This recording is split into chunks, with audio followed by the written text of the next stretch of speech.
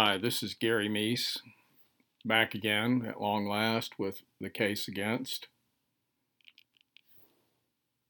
I've been thinking a lot about what to do with this podcast, and uh, there's some things I want to cover that weren't covered in the books. Blood on Black, Where the Monsters Go, and the case against the West Memphis Three Killers. Uh, and the latter book is a condensation of the first two books. But I realized that a lot of this information that is in the books is not on the internet anywhere, and I'm not on a podcast anywhere. It's on the internet, and I decided to rather than reinvent the wheel or go back over and get into the more arcane details of the case, and they are there. I would start off by covering what's actually in the books, which may take me a good long time since I think I had 65 chapters, and some of those chapters are 20 pages long, so I won't be getting through with the books anytime really soon, assuming my intention is to do maybe an hour a week, and it's going to be a while before I finish up. In the meantime, I realize there's a lot to prepare a podcast, particularly with new original material, is a lot of work. I found that out very quickly, and so there's going to be some new things that they're going to come up in these podcasts, but it's also going to be basically going back over what's already there. If I hadn't said it already, I basically don't see any reason to reinvent the wheel.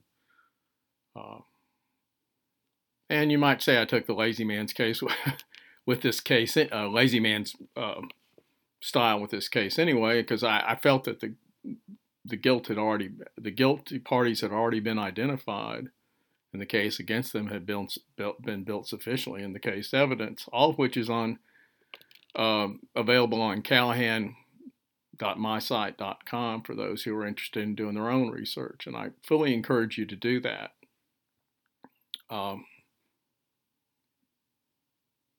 My books contain information that is not on that website, but most of the evidence against the West Memphis Three is based on material there. Some of the things I'll be talking about are going to be things that are derived maybe from items on the website, but aren't specifically there. And some of these original things I'm talking about doing, which I'm not going to get into the details of here as yet. So I thought I would start initially with the forward to, I think it's the forward, or is it the forward or the preface? The prologue to Blood on Black, and just go over what I had there. Before I do that, I wanted to say that I just got through writing a review this afternoon for a book that's coming out that's written by Terry Hobbs. It's not written by Terry Hobbs, it's written with the input of Terry Hobbs. Vicki Edwards, who is his cousin, is the credited author and the actual writer. But most of it's in Terry's own words. Been edited, nudged here and there, I'm sure. I wasn't involved in the writing or editing process in any way. So except for a very late read of a sample chapter just to see what I thought, how it sounded, and it sounded fine. It's a very good read. It's a very solid read. Mr. Terry Hobbs can make his own case if one needs to be made. There is no case against him as far as that I can see in terms of the West Memphis Three case, the killing of his stepson and two other boys. He wasn't involved in it in any way other than being one of the searchers. He was a parent, which is a big thing, and he was involved. He was involved very early on in the search for the three boys, pretty obviously for very good reasons. And he actually had a very low profile up until about 2007 or so. But anyway, I would encourage, when that book comes out, I will publicize it here and elsewhere. Let you know where you can get a copy if you're interested, and if you're not, that's fine too. I don't expect it to change a lot of minds. And, in some cases he might provide more ammunition for his critics, but because it's a pretty honest account from what I can see of his life and what's going on. And he admits some things he's done that he regrets, that sort of thing.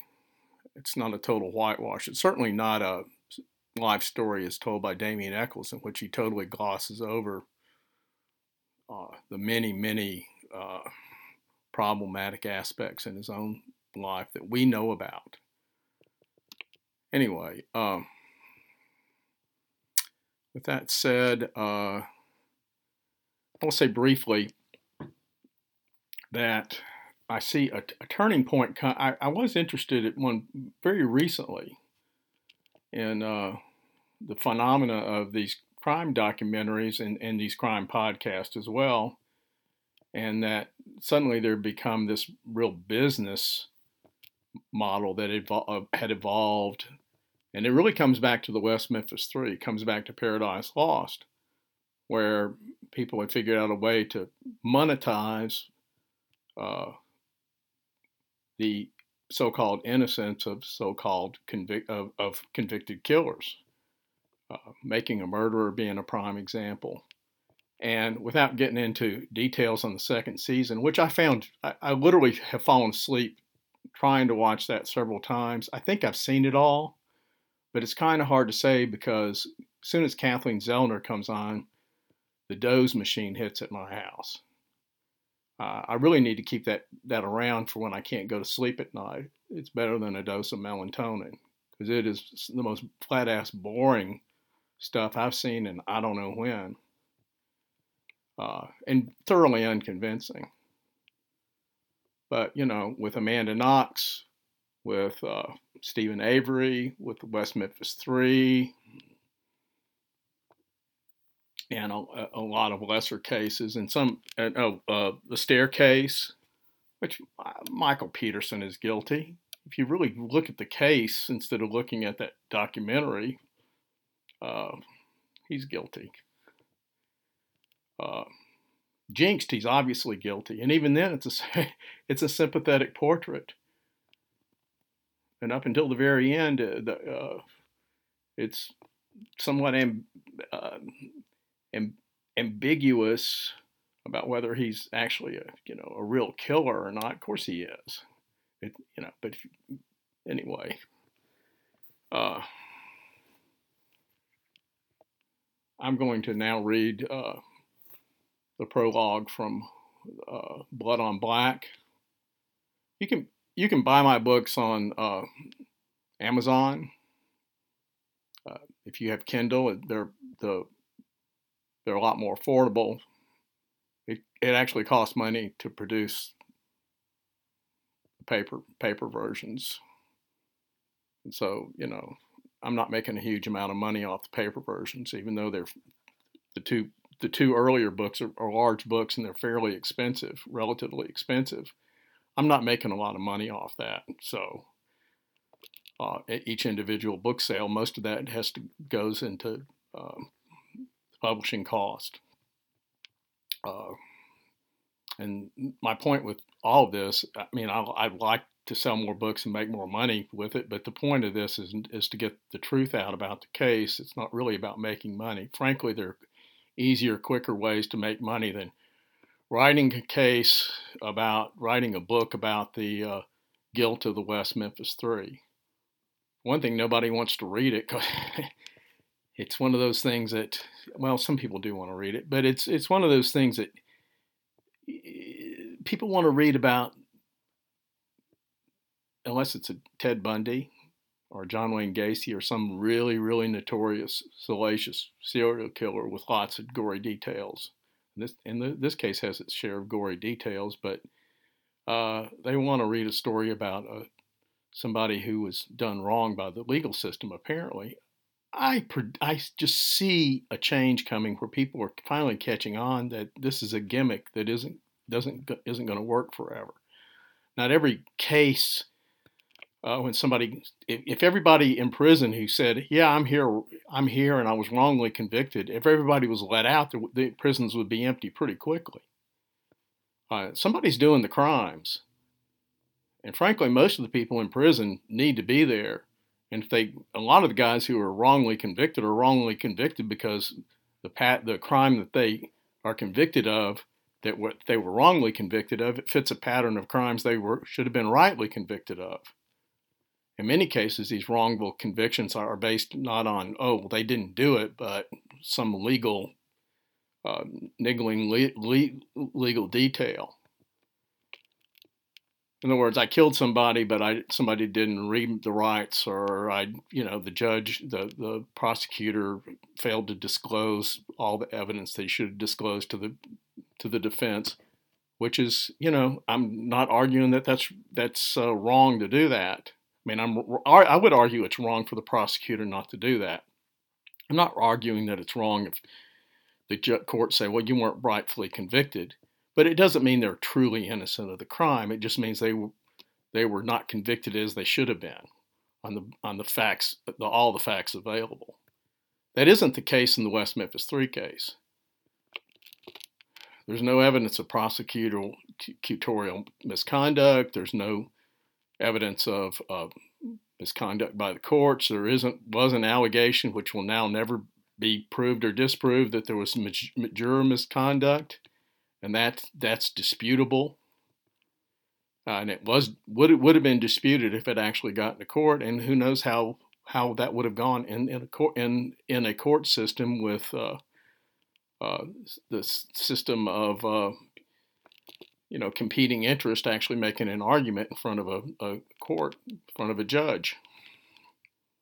It's quite possible the judge said, "I don't see any juror misconduct here." Yeah, it's possible. And I would say it's probably likely that they said, well, there's just enough there that, okay, they get a new trial. Maybe that would have happened. I don't know for a fact. I do know that it wasn't proved in court.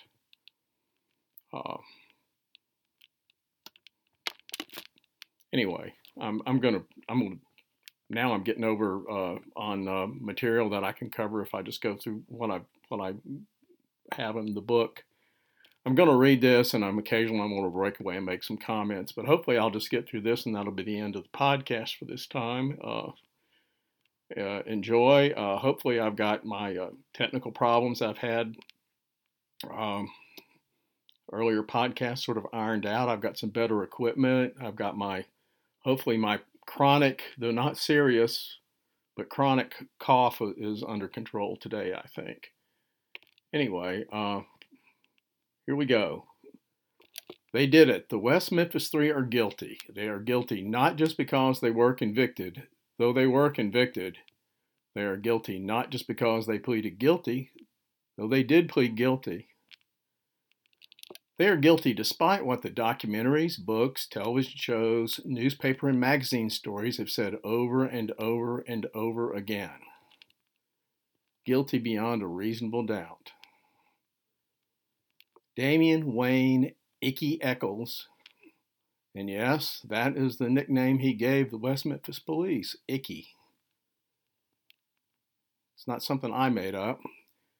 Also known as Michael Wayne Hutchinson, Charles Jason Baldwin, and Jesse Lloyd Miskelly Jr. killed 3 8-year-olds, Christopher Mark Byers, James Michael Moore, and Steve Edward Branch on May 5, 1993 in a wooded area in West Memphis, Arkansas.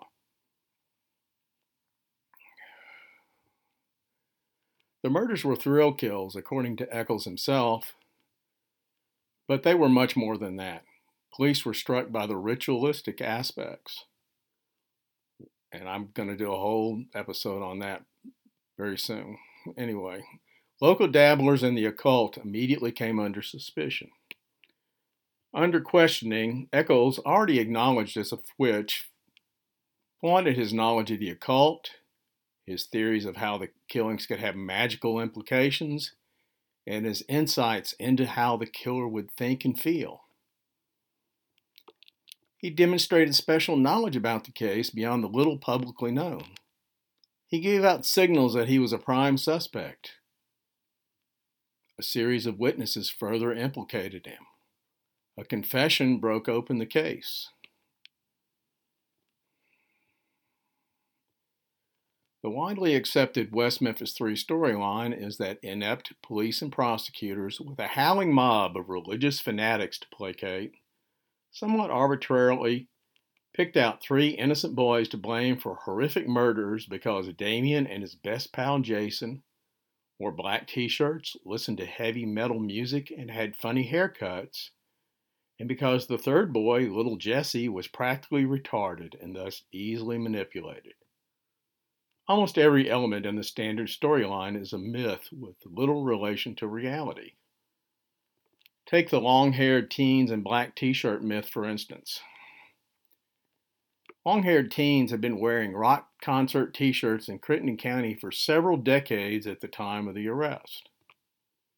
If rock and roll wasn't exactly born in West Memphis, the music arguably was conceived there at KWEM, which from 1947 to 1955 featured such blues artists and artists who were very influential on rock and roll as B.B. King, Howlin' Wolf, Ike Turner, Junior Parker, Sonny Boy Williamson, James Cotton, Elmore James, and Arthur Big Boy Crudup, as well as live performances from Elvis Presley and Johnny Cash.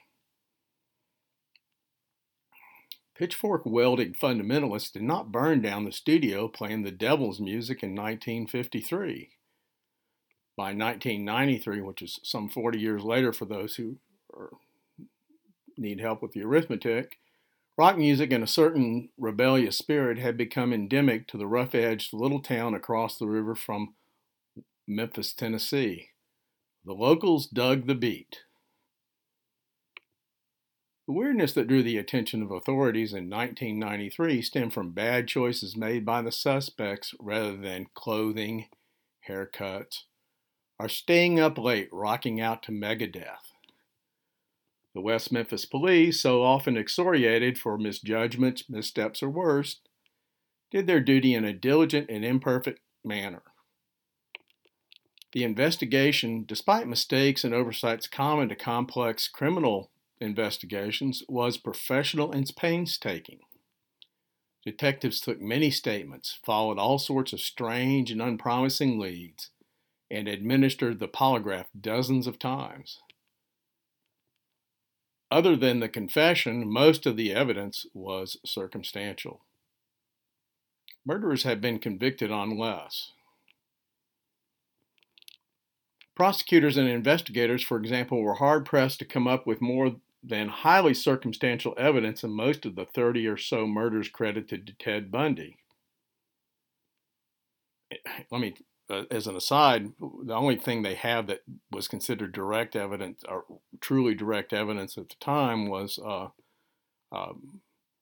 bite marks on his last victim, a little girl from Lake City, that he left in a hog killing pen. Bite marks have since been largely discredited as a forensic method that's really that effective in identifying matching suspects and bite marks. So while they would have new tools to work with today, the methodology that was used to unequivocally tie Ted Bundy into this one killing, because frankly, he didn't leave there wasn't a whole lot of physical evidence left at the scenes of any of his killings. By the time the bodies were found, and many of them weren't found, they were often reduced to bone fragments or skulls on a hillside somewhere. The West Memphis 3 case is not quite that extreme, but these children were the bodies of, well, there two of them were living at the time, were placed in this filthy ditch in Robin Hood Hills, and the bodies were there for 18 hours. And there was quite a bit of material floating in that water, but there wasn't a whole lot of DNA collected from the scene. I don't know how much there would have been if they hadn't put them in the water, but there was not much. By the time the water and the elements did their work, there wasn't much left at all. Anyway, to go on, I was talking about Ted Bundy. Go on to some other killers. Despite multiple attackers blooding up 2 homes while killing 7 people in the Tate LaBianca murders, police in Los Angeles, with vastly greater resources than West Memphis, were unable to come up with viable clues or significant suspects until long weeks later, while missing potential breaks in the case. And indeed, Charles Manson's connections to the Tate murders were far more tenuous than Damien Echols' role in the killing of Michael, Stevie, and Chris. All I can say is amen to that. All 3 of the teens from the trailer parks were convicted. The convictions held up on appeal. The persistent claim that police, prosecutors, the juries, and the judge were all ignorant, incompetent, or even corrupt says more about the lack of character of their critics than the good folks of Arkansas. I mean, there's no, you can hear talk about, there will be references to the corruption of the police, etc. But when you ask for my experience has been, you ask people for actual specifics about corruption of the police in regards to this particular case, they don't have anything. There was an investigation going on by the state police into some holdings that were in the evidence, some things that were missing from evidence locker there, and there was something to that. And it's a fairly generic problem at police departments, sadly enough. But sometimes evidence, if it's really worth something, goes missing. It's not a big surprise. It's not that unusual, but it had nothing to do with this case. Or almost nothing. There was one officer, James, can't think of his name right now, who was involved in the other thing, but it didn't affect. I don't see any evidence that case had any real influence on this case at all.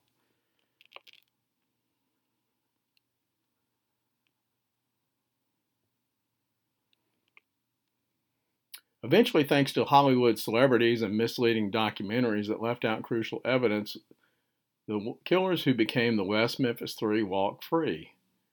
No exonerating evidence, despite many years of investigation and a defense fund in the millions of dollars, has been produced. None of the 3 has offered a credible alibi. Most supporters, as proponents for the alleged innocence of the West Memphis Three are styled, remain ignorant of the fact. The mainstream media, not just various authors and filmmakers with their own agendas, but most of the true crime and interview television shows, as well as magazines and newspapers, have bought into the premise that, quote, those boys were innocent, unquote. Indeed, it seems like I see them referred to as wrongfully convicted more often than I do anything else, and it's always incorrect. Some news accounts have even referred to the West Memphis Three as exonerated, despite their convictions and guilty pleas, and the lack of exculpatory evidence that's been produced before and after their release. Even well-meaning, more responsible journalists can get the facts right and still be so very wrong. Often underworked and under constant deadlines, the average reporter tends to opt for the easy narrative, one that won't raise a red flag with editors or readers. Consider, for instance, the familiar narrative of the 3 boys. The oft-told story of the 3 victims as best friends, all members of the same Cub Scout pack, was the narrative served up largely by the perspective of one voluble parent, Mark Byers. The truth is that Chris Byers wasn't a member of that Cub Scout pack, and Michael and Chris weren't best friends. But as a journalist in The Man Who Shot Liberty Valance sagely observed, when the legend becomes fact, print the legend. Other journalists have their own agendas, often tied into a commitment to social justice and its manifestations of anti-police bias, anti-religion prejudice, and anti-Southerner bigotry. Progressive crusading goes far to explain the more egregious misrepresentations of the West Memphis case in movies, true crime TV series, or books that gloss over or ignore much of the evidence. Such attitudes are not confined to this case. Witness such put-up jobs as the 2015 Netflix series Making a Murderer, which disregarded key evidence and common sense in a style reminiscent of the Paradise Lost movies.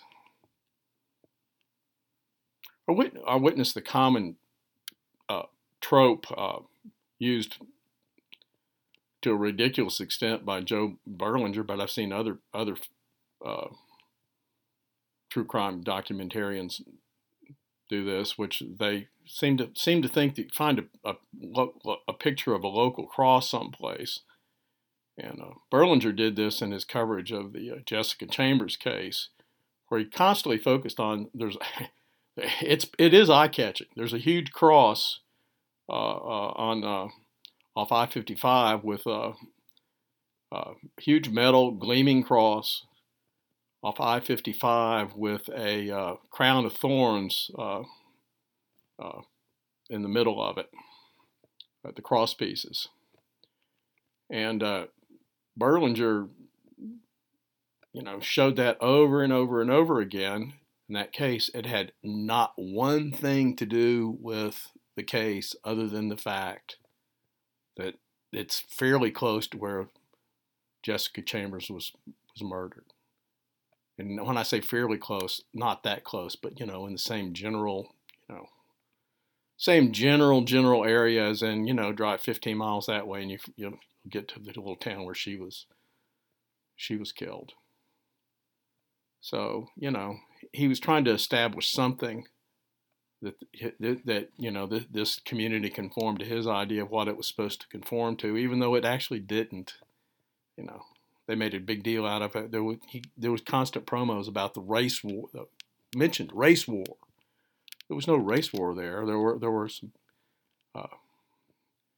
strongly divergent opinions, apparently, which he didn't accept. He doesn't really explore that very, very far.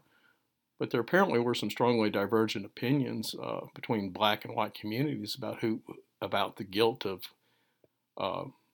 Quentin Tellis, the guy who was on trial, the primary suspect.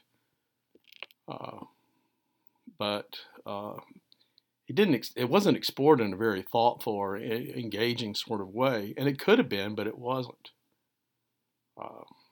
They even had this totally egregious conversation with a guy who's sort of bragging about being the top drug dealer in the county and how much money he makes off selling drugs all the time.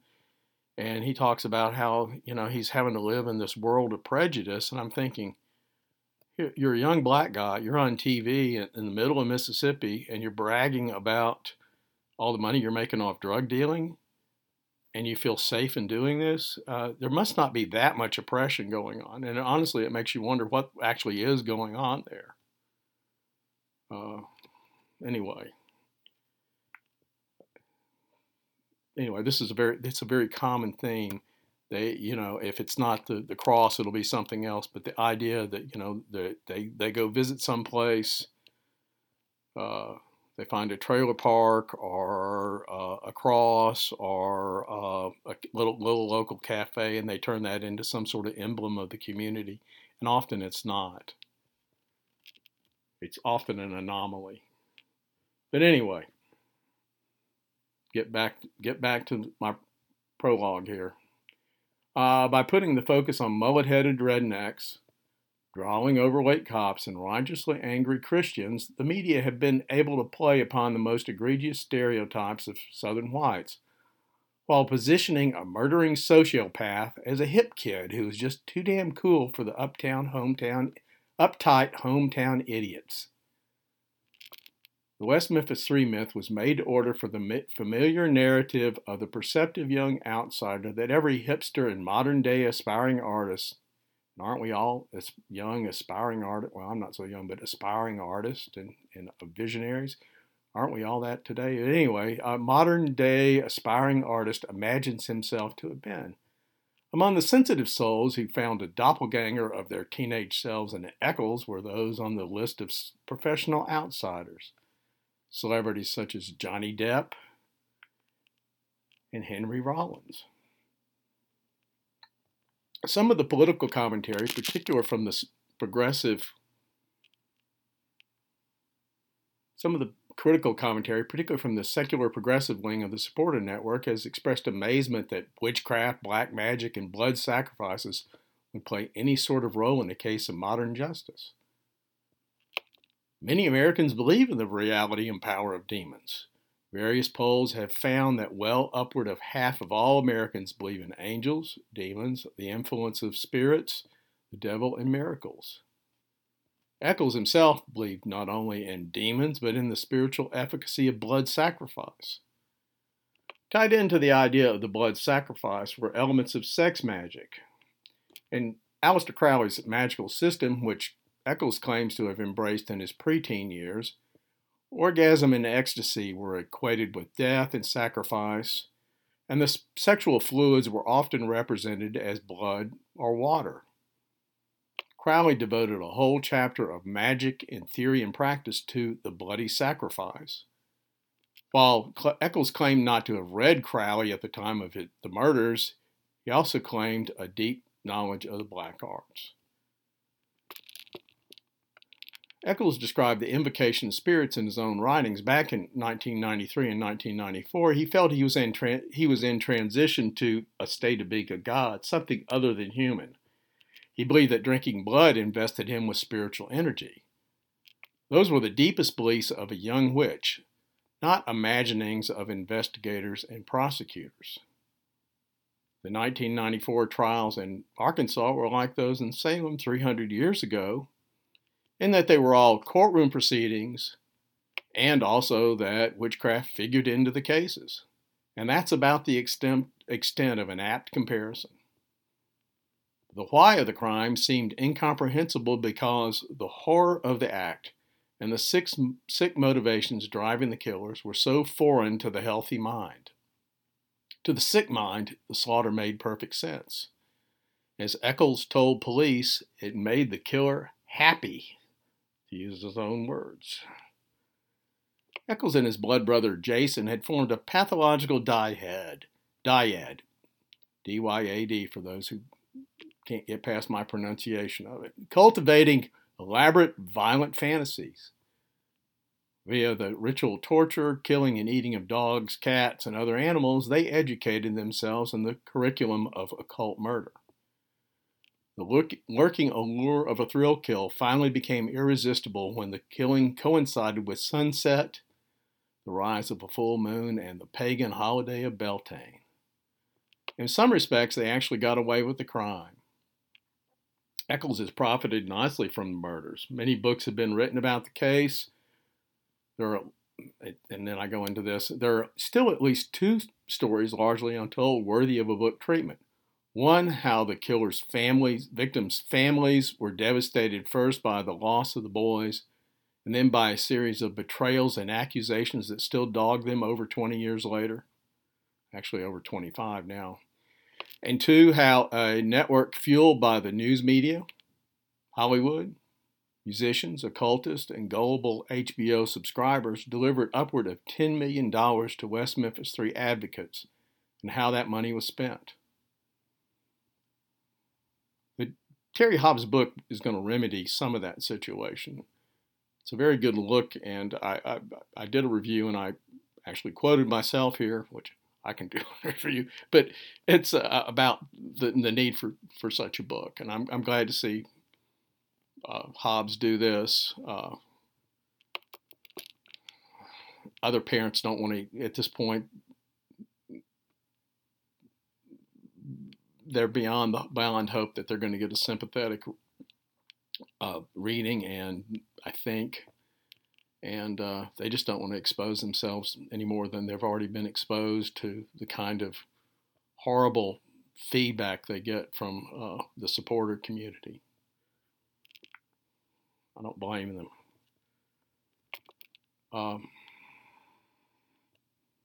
As far as the other book, you know, I do think that a great case could be made for the blatant propaganda that comes out in the true crime genre, constantly feeding off the idea that criminals are blameless, and prosecutors and the police and the courts have this horrible system that they've set up to railroad poor innocent people into long terms in prison. And I'm not without my criticisms of the judicial system. I've seen it at work, and I know it makes mistakes, and even the things it does routinely and correctly by its own lights are things about it that I think are problematic, to say the least. Maybe even unfair. I think the biggest problem I see is small time, and is in the small time. And I saw this in municipal courts, where the same people would show up all the time, week after week. Not the same exact people, but the same groups of people. And sure enough, different faces. The faces would become familiar after a while. And even the ones you hadn't seen before, you quickly found out, oh, well, they've been in here many times before. And what you would find out is they were in there because they kept doing these, kept driving without a license, or being, trespassing, or couldn't stay off the levees or whatever. But, the big thing was they just didn't follow through with things. They get a fine, they didn't pay the fine, they were supposed to go to court, they didn't show up in court. So they would have that against them in the court system, and all that stuff built up to a point that they would have the judge would lower the boom on them, and they'd end up in jail, or or with a big fine that they had to come up, and then they had to come up with the money, and they had, they had a system where they would, finance your fines and so forth. In other words, you pay them a little bit of money and you can stay out of jail. And so a lot of them were in hock to the court system. I don't have an answer to this, but, what you're doing is you're asking the same people who, couldn't be bothered to turn in their homework in high school, or elementary school for that matter, who basically just didn't do what they were told and had no interest in doing so, and really had no motivation to do so. They didn't seem to mind getting in trouble that much. And they don't mind going to jail that much. They don't like it, but okay, I'm back in jail again, big deal. This is the same small segment of the population, and it creates huge problems. And I wish there were. I think there's an answer there, and I don't think it is what's being done now. I just don't have the answer. I think there is an answer somewhere, and all that.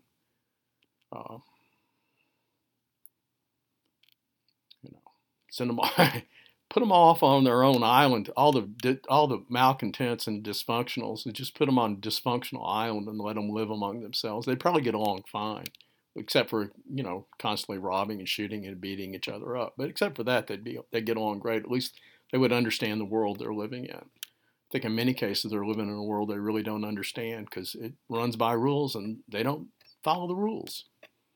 But enough of that.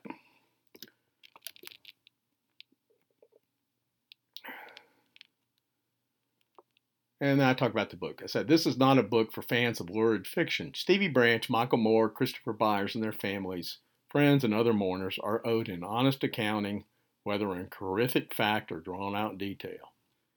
Baldwin and Eccles have been given an opportunity to respond to questions regarding the case, but gave no comment, blocking contact via social media. Contact with the reclusive Jesse Miskelly was blocked. Tried several different ways to get in touch with him and couldn't do it. Questions posed via social media to Matt Baldwin, Stacey Sanders Specht, Pamela Metcalf, also known as Pam Eccles or Pam Hutchison, Angela Gail Grinnell, Constance Eccles Mount, also known as Michelle Eccles, Garrett Schwarting, Kenneth Littlebit Watkins, Stephanie Dollar, Holly George Thorpe, Jennifer Bearden, who is a practicing attorney in Arkansas now. She handles domestic cases. And Johnny Douglas were not answered. The former Deanna Holcomb, who still lives in Arkansas under another name, gave no answer to a Facebook query on an account that otherwise appears active. I also mailed her at what I'm pretty sure was her home address. Got no response there. Heather Dawn Clyett, also known as Heather Dawn Hollis, threatened legal action to prevent her name from being used and otherwise refused to explain the many discrepancies in her stories. Dominique Ferris, also known as Dominique Tier, graciously and freely gave a phone interview. Susie Brewer, who was Miss Kelly's old girlfriend, responded with a forthright and honest update on her troubled relationship with Miss Kelly. I have to say I was really impressed with the honesty with Dominique and Susie Brewer, and at least they were at least forthright with me about what they wanted to say. I think Susie Brewer was just as honest as she could be. Dominique, I think she was hedging what she had to say for all sorts of reasons, but I did appreciate that she called me back and she was willing to talk, and she was not. It was not an adversarial type conversation. I just wanted to find out what she thought about things, and I was glad to hear her give her side of the story. I appreciated it very much. Much of the following was drawn from the official records and the words of actual witnesses, friends, and neighbors of the killers and their victims. And then I talk about misspellings and how I edited the story. And then I go on. At times, the investigation stepped into pathological quicksand with seemingly no bottom to the sickness. As Deputy Prosecuting Attorney John Fogelman told the court, we ran across some very strange people. I mean, very strange people. So, this is not it's not a tidy, by-the-numbers narrative typical of the true crime genre. I don't know if that's even correct, but that's what I wrote. I'm not so sure the true crime genre is all that by the numbers, but anyway. Fogelman also once said that it would take a book of 1,000 pages to tell the story of the case. Would even that be enough? These 2 volumes by no means exhaust the topic. If the case was not so controversial, the story could be told in a standard true crime format of some 300 pages or so. That would have been easier to write, would have been a nice quick read, but would have left room for supporters of the West Memphis Three to exploit every omission. Frankly, I did the last book as the condensed version without worrying about squeezing in just everything. Throwing in the bathroom sink just so I can say, yeah, the bathroom sink's in there, which is what I was doing in the first 2 volumes. I think the book's more readable as a result. It has a better flow and has more of it's a better narrative without giving up anything of the essential facts or the basic story. The field of investigation was full of unreliable narrators and with alternatively fascinating and frustrating variations, changes, and outright contradictions in stories with plenty of dead-end questions and unsolved puzzles. Let me say that there's a lot of questions that are simply never going to be answered in this case. And some of the answers are only known to, say, 3 people, such as Miss Kelly, Baldwin, and Eccles. And I'm not sure that at this point any of them are capable of telling the truth, even if they were so motivated to do so. So we'll see. Despite the detours, the trails of evidence inexorably lead time and again back to the guilt of the West Memphis Three killers. With that said, that's enough for me, and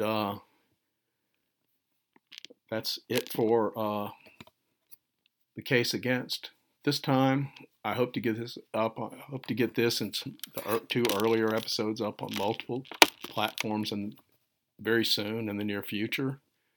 Make this more available to everyone. Thank you for listening. I'll talk to you again soon. Bye.